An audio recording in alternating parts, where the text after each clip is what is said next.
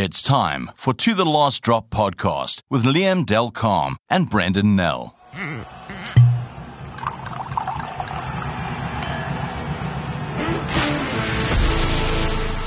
We're back, and the Springboks are off this week. Well, not really off. They're sitting around waiting for a bunch of permutations to happen, and all sorts of conspiracy theories rearing their heads again in the World Cup. I'm Brenden Nell. This is To The Last Drop.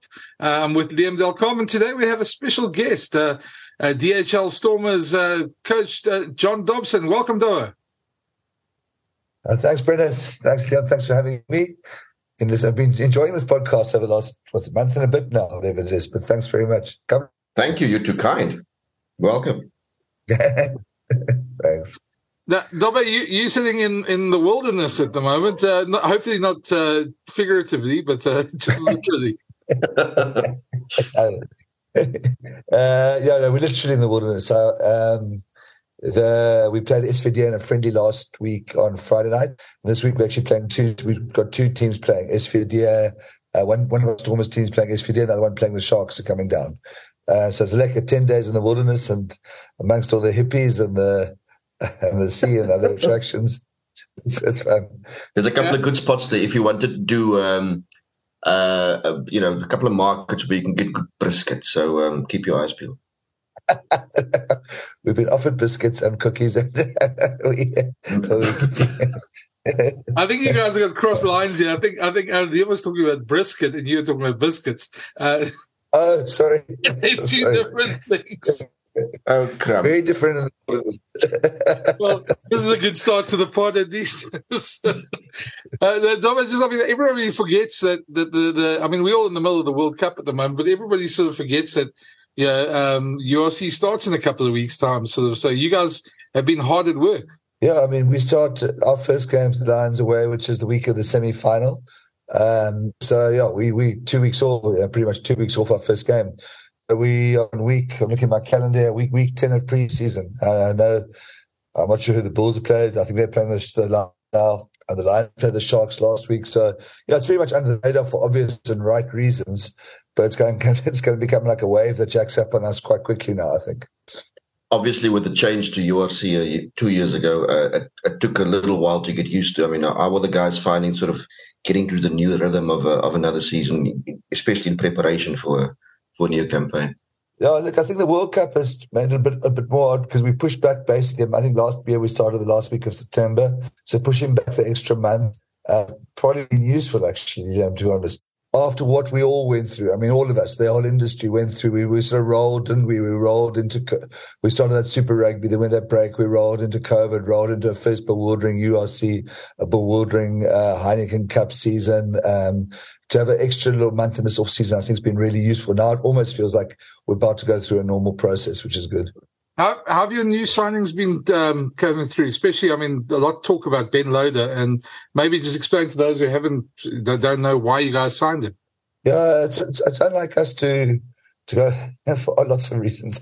It's unlike us to go to the foreign market. Yeah, it's a curious thing, Brenden. Normally, wings fall off trees in the Western Cape, and for some reason, our production line they sort of dried up. Hasn't been helped by a lot of our wings being attracted to go elsewhere, which is the market, and probably a lot to do with our fault.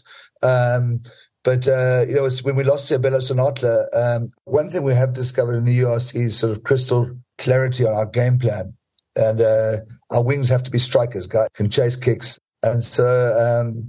And then London Irish, we saw that thing came down, and we liked Ben Loader. We played against him twice in the games, one in the Champions League Cup games, one in Cape Town, one in London. And one in London, he got a red card, he got a high tackle on Manie. But we were super impressed with him. So we knew we didn't really have too much ability to get after him.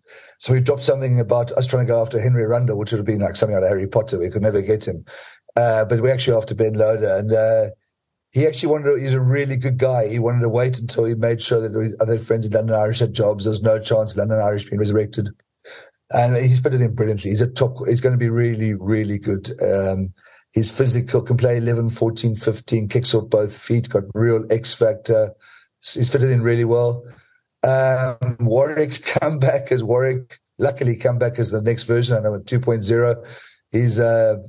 I think he's learned some hard yards in France. Life isn't always greener. So Warrick's great. Warrick is going to be a game changer for us because it also allows us to mess around a bit with Damien. Damien could go in other positions, move forward, gives us more depth at fly half.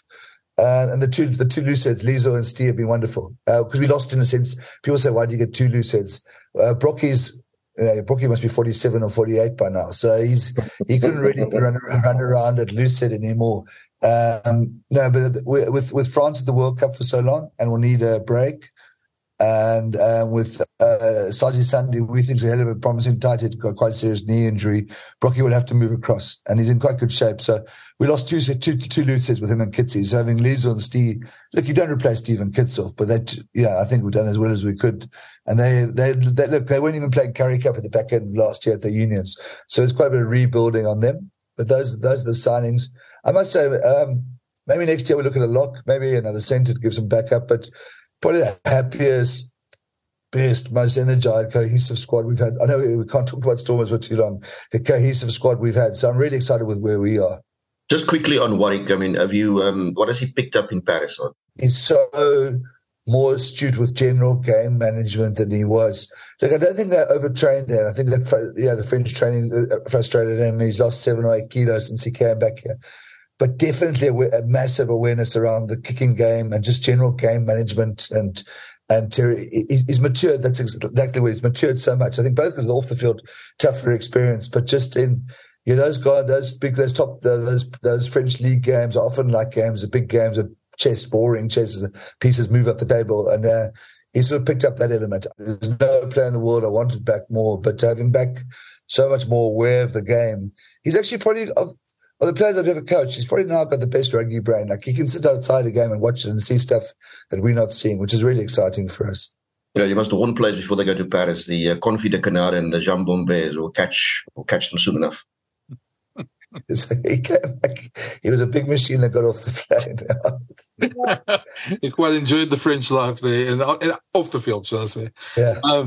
But Dom, I think we must move on to the World Cup. But I'm just going to say we'll get back to you at some point just to hear how you're going to sort of manage that in the season with Manie, Damien, and all these other guys that are suddenly in your backline. You've got some interesting choices to make when the season comes along. Yeah, that's it's going to be very tough. It's something we're all going to learn. We'll get to do. Yeah. Just looking at the World Cup, just your thoughts. So you've been obviously watching. I know it's unfair to ask you about specific things with the Springboks and that as a franchise coach, but just your general impressions about maybe trends that you've seen in the World Cup and what's really surprised you in terms of the way the teams have played. Yeah, look, I thought there was something that really worried me before the World Cup was. We spoke to Tapa a little bit about it before the competition started. There used to be a law that you had to be the law was saying you had to be in a realistic position to catch the ball. Now, they've got this thing to play the ball. And we saw that Munster absolutely pulled our pants down in that URC final. Well, those guys, you saw it, we've seen it in many games, not just our game, where the sort of chasing guy launches himself 3 yards up, just goes with a hand to try and tap it back. And the poor wing or fullback is catching the contestable. He can't tap it back because he's the last line of defence. He's going to be tapping back towards his own try line. And to me, this was causing collisions and really unfair on the receiving guy. I thought if both guys in a realistic position to catch the ball, I think it would make it safer and I think it would make it more competitive. I thought this was going to encourage far more box kicks before the World Cup. Look, we were very, very clever against Scotland with the Finn Russell type, Manie type, open side contestable kicks.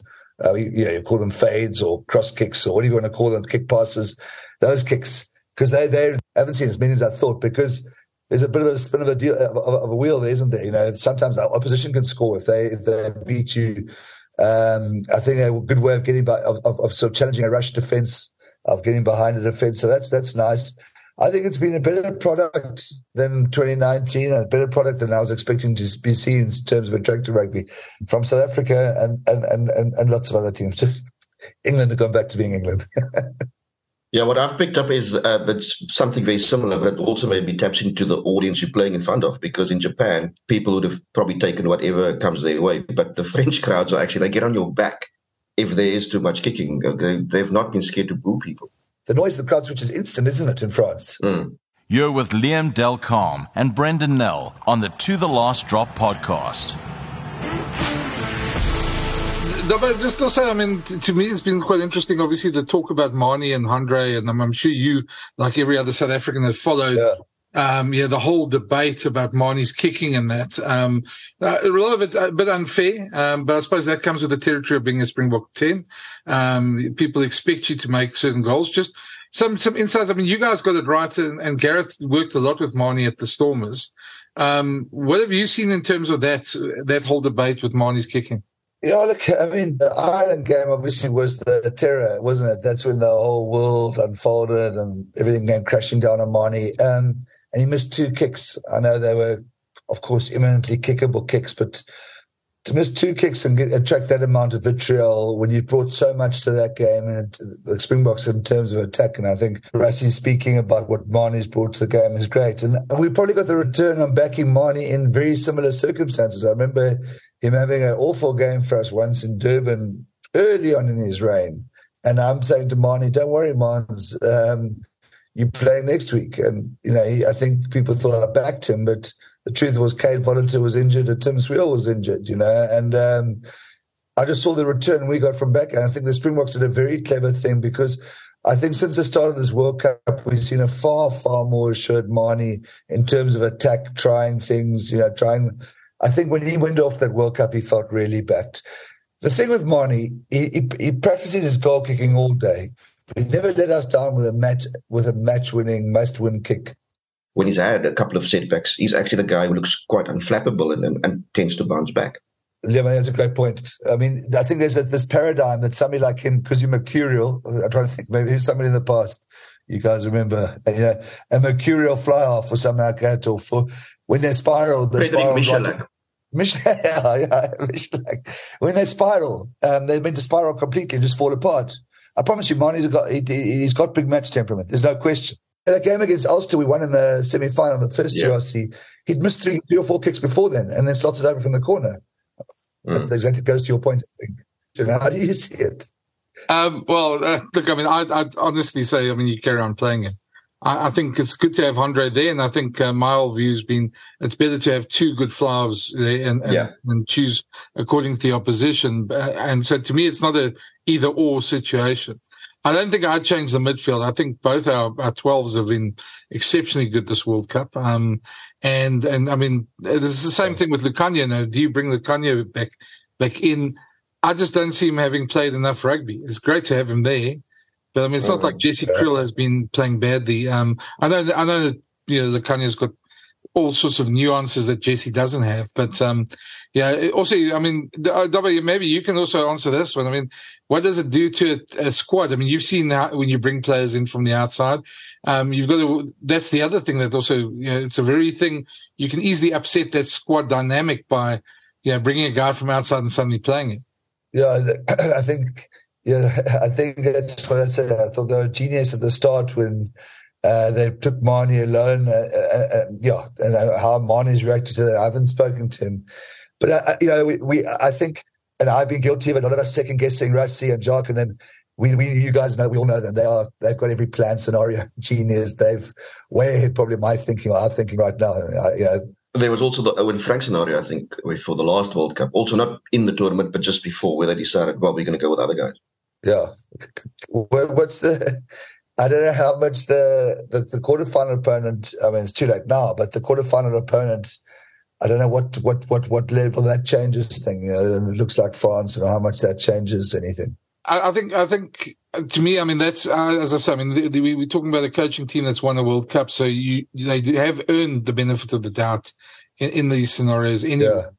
I mean, look, at the end of the day, if they fail, they fail. And then if they succeed, it's another World Cup and everybody's happy. So I'm pretty happy leaving that to them. But I just think, the whole sort of debate's been a bit overblown. Just as this week, the conspiracy theories. And I don't know how much you're hearing on that side of the world from it. But if I have to open Twitter again and hear how France, Ireland and Scotland are going to have this Faustian pact to go and score 49 points. The other one scores 21. And, I mean, I'm just so sick of wasting energy on that. But, It's rather ridiculous. And I can't see teams preparing for stuff like that, especially when Scotland just have to win 8-0 or by 8 points to be through.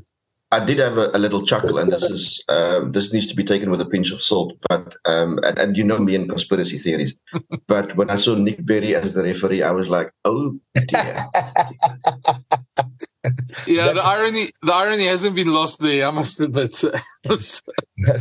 That's probably got more legs than anything else. But yeah, that's just. I mean, Brenden, you're right. We shouldn't waste any time. It's such an impossibility that two teams. I mean, we've been approached with it. We've had to. I can't remember one competition. If we got a losing bonus point, and you go up to the opposition coach and say, "Give us one today." But to do something of this thing, those guys will be thrown out of world sport forever. It will be a thing of rugby. Before you've even got into the staff, you've got 46 players involved. Drop that guy the next week. He's going to say to you, I'm going to tell you I'm going to tell what you did against Scotland. It's just, you know what I mean? It's just, you're right. It's wasting our data if we carry on with that. It's not going to happen.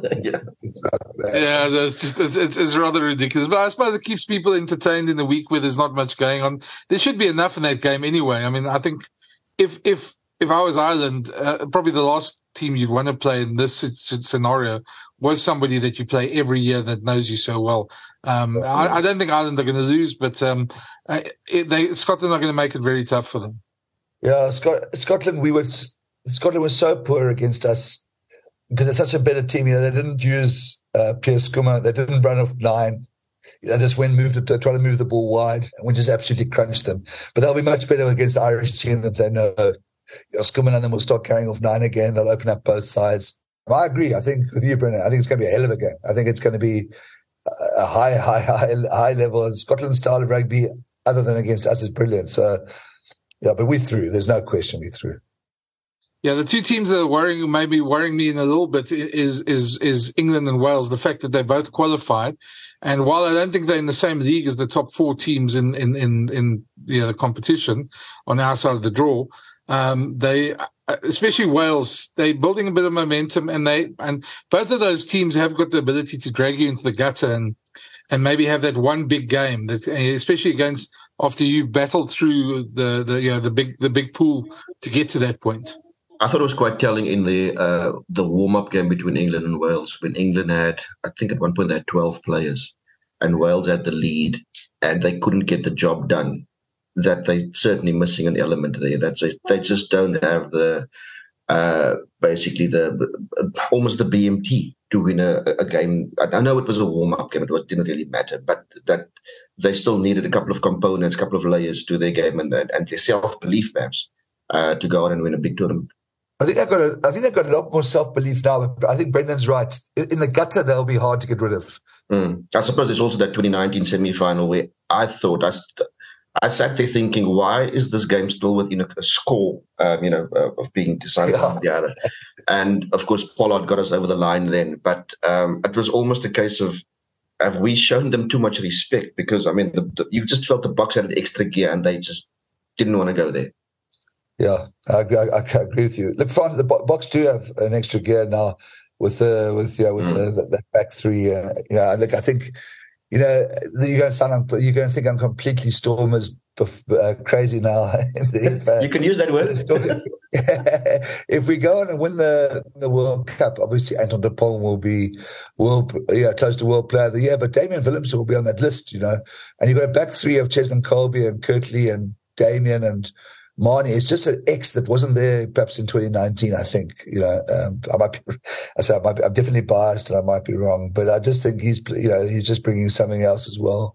I just want to bring up something. I thought Mava brought it up yesterday on Twitter, and I thought it was actually quite a pointed thing, is that, for all the talk about head clashes and player welfare and things like that, a broken cheekbone is or eye socket, as Makazole Mapimpi did, to bring a player back like that after a head clash like that, surely there's got to be some sort of player welfare questions asked. I mean, I know we all want to see DuPont at the World Cup, but I mean, not if it's going to be long-term issues for him. I'm just wondering. I know I sound like a South African trying to paint a conspiracy theory there, but But I think from a team point of view, they're going to put all their hope on this guy now, rush him back, get the special mask made. If he doesn't make that game, I would thought there would be an argument saying, chaps, we're going to stand up, we're going to get through this quarterfinal by ourselves, and Anton's going to lead us out in the semi. You're with Brenden Nell and Liam Delcom on the To The Last Drop podcast. Listen, you've got another job to do, you two, because we've got probably the three of us might not see a World Cup in South Africa again, thanks to the corruption around the French bit. Half of them are in jail, and they've taken our World Cup away. But there's that element to it. I mean, that's the truth. Yeah. I mean, this tournament should have been in South Africa. And you've got this possibility of the host going out at the quarterfinals. It's incredible. I remember being in Paris the day that announcement came through, because of that was done in the UK. And when the announcement came through, it was because we all obviously expected, that the preferred bidder was going to get it. And once news came through, it was just so deflating. And of course, the Boks were building up that week to a test against France. So it was just, I just took the wind out of everybody's sails. I wonder if that'll come up next week or 2 weeks. Yeah, that weekend, the quarterfinal again. I'm sure somebody will bring it up. So. It would have been even better if it was the build-up to the final, actually. Yeah. So then, why are you there? Tell us, what do you do in an off week like this?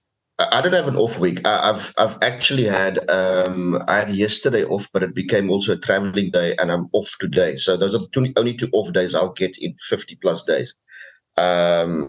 For the other guys, I know some of them made a plan to catch a ferry somewhere. I'm not sure what they did or where they went, but they went across the waters, and I don't know where they ended up.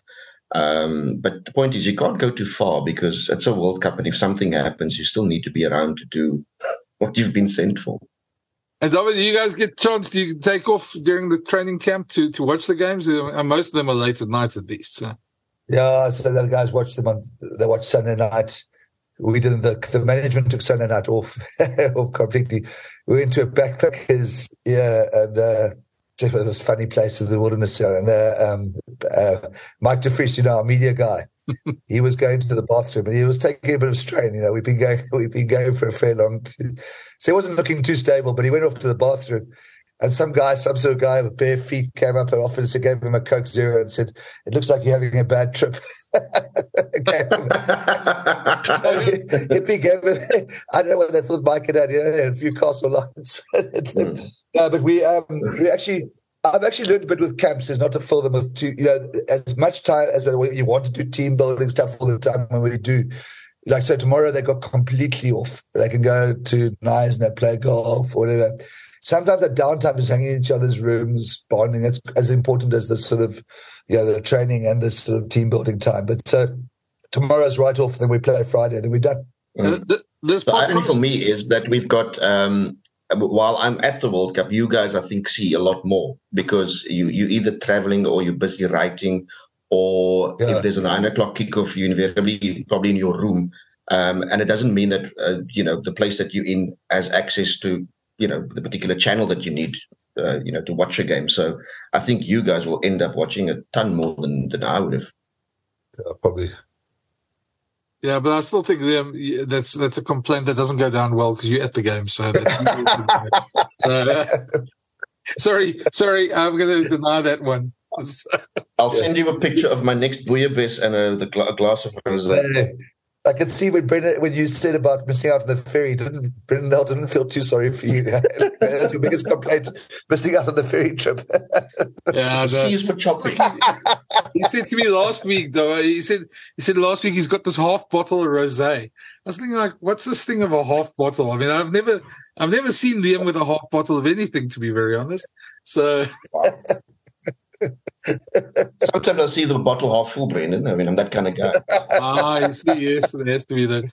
Obviously, we do a bit of wine on the show as well. I had I must admit, last night I also I'm a bit rusty this morning. I'm not as wide eyes as I should be because also I've done a book and it came yesterday. The book finally arrived, and I know you've written books as well. So and them as well. So Brenden, what's the book? Which is the book? The book's a book on Derek Hoogaard. It's an unauthorized biography, so it's an interesting one. It's a bit different for South African market. So, and yeah, the book arrived yesterday. So that feeling of actually having the book in your hands after all that hard work. So I had to open a bottle of wine or two. So, no, well, I mean, sorry to interrupt, but I mean, firstly, right, unauthorized biographies are brave. They're not part of our culture. Yeah, it's very much part of the UK. Absolutely. So well done with that. And yeah, I've as with Liam, with winging it and all that, he's written I mean, it is a feeling of a baby. People don't appreciate that. It's a well done name. Yeah. No, thanks. Yeah, the writing process itself is a beast, because you just, when you start out, even if you're halfway, you just feel it'll never get done. And it's like eating an elephant. And that almost feels like it's so long ago, because there's obviously that period after you've written it till it gets edited and now is in form. So it feels like it's almost years ago. You sort of fear, writing an authorized one, you might get some message in your say, listen, are you worried about that at all, Brenden, or is it like? No, I don't think so. I think I always went out with that thing of it's been a difficult process because it's not a great story to tell. And I mean, I don't think a lot of people know the ins and outs of the guy's story, but it's been a bit of a roller coaster in terms of trying not to throw the guy under the bus, but telling the story honestly. And talking about the ugly stuff that has to be talked about. It's I'm sure I'm going to get some blowback at some point as well. Because rugby fans don't like it when you sort of, unmask sort of some, I don't know, unmask is probably the wrong word, but, sort of show them certain things about their favorite players. And especially in Pretoria, he's a huge hero. And still, I hope he stands out of this. I mean, the fact that he ended up in a coma about 3 months ago, I mean, just shows how serious the situation was. And, I mean, to me, I mean, we don't want to see anybody there. But there's obviously bigger questions there that also need to be addressed. And, I mean, we could talk about hours about player welfare and players leaving the game and what happens to them afterwards and how that spiral becomes a big thing as well. So, I mean, there's lots of those issues as well that are addressed in the book as well. So, it was a bit of a labor of love in a way. And I think, there's going to be a couple of eyebrow raising moments in the book for a lot of people. I mean, I do think it's something that's important in South African journalism or literature that we do go this route rather than these sanitized things, And just quickly from my side, I did an exercise with all my players over the last month. And it's just, I've been blown away by how guys have got made issues. I played, and maybe you guys did rugby recreationally. And if I got dropped, as a hobby, could have done remote aircraft flying, but I played rugby. And if I got dropped to the first to the second team, that was it. That was the fine, or the second team to the third team. These guys, I'm trying to think of one guy I didn't think out of the 47 conversations I had didn't have a serious demon, a serious thing, whether it could be less serious than playing for a passed away father or trying to support 8 siblings or the pressures. There's nobody playing rugby because they just enjoy the game. Very few guys, nice Model C school, go to Varsity Cup, play rugby. Even those guys are battling, what they're going to do afterwards. Their dad's passed away or their mom, they're supporting a single mom or whatever the story. It's mind-blowingly darker than it was, I reckon, 20 years ago. So you've done a good thing there. I think it's something we really, I'm saying to our guys, our new investors, we're going to get caught short on this unless we start addressing this really, really properly. It's going to be and Hoogaard may be a good talisman, and so well done for doing that. Well, that's almost a show on its own if you just tackle that put that in isolation and just sink your teeth into that. Yeah, I think we should address it at some point. I mean, to me, the whole thing was, at the end of the day, if that book helps one person sort of identify issues that and try and get somebody help, or then it's done its job. So obviously I love sales. I mean, we all love sales when we do a book, but I mean, if it does that, then I feel then I've done a decent job on it. So but if you're listening to this, the book's called Derek Hoogaard, the ware story van Loftus Liefling. It's in Afrikaans, unfortunately. Trying to get them to do an English version, but if there's enough sales, I'm sure they might look at it. But go out and get it if you can. Okay, I think we've probably kept Dobbo enough. He's going to go do some training for his team as well. But thanks for joining us, Dobbo, and hopefully we get to speak to you again a couple of times this season with some good Stormers news at some point. Yeah, thanks for having me. It's been fun. Yeah, well done, Brenden, Liam. Enjoy the show, man. You poor thing, you can't go on the sea today, but enjoy the rest. Yeah, I wish I could show you the view from the apartment. It's overlooking the port of Toulon. There are many sailboats out here, and there's no wind today. Liam, I'm going to leave you with a thought. Not one of those sailboats are yours. So. Cheers, chaps. Anyway, Cheers, thanks, cheers, guys. We'll speak next week.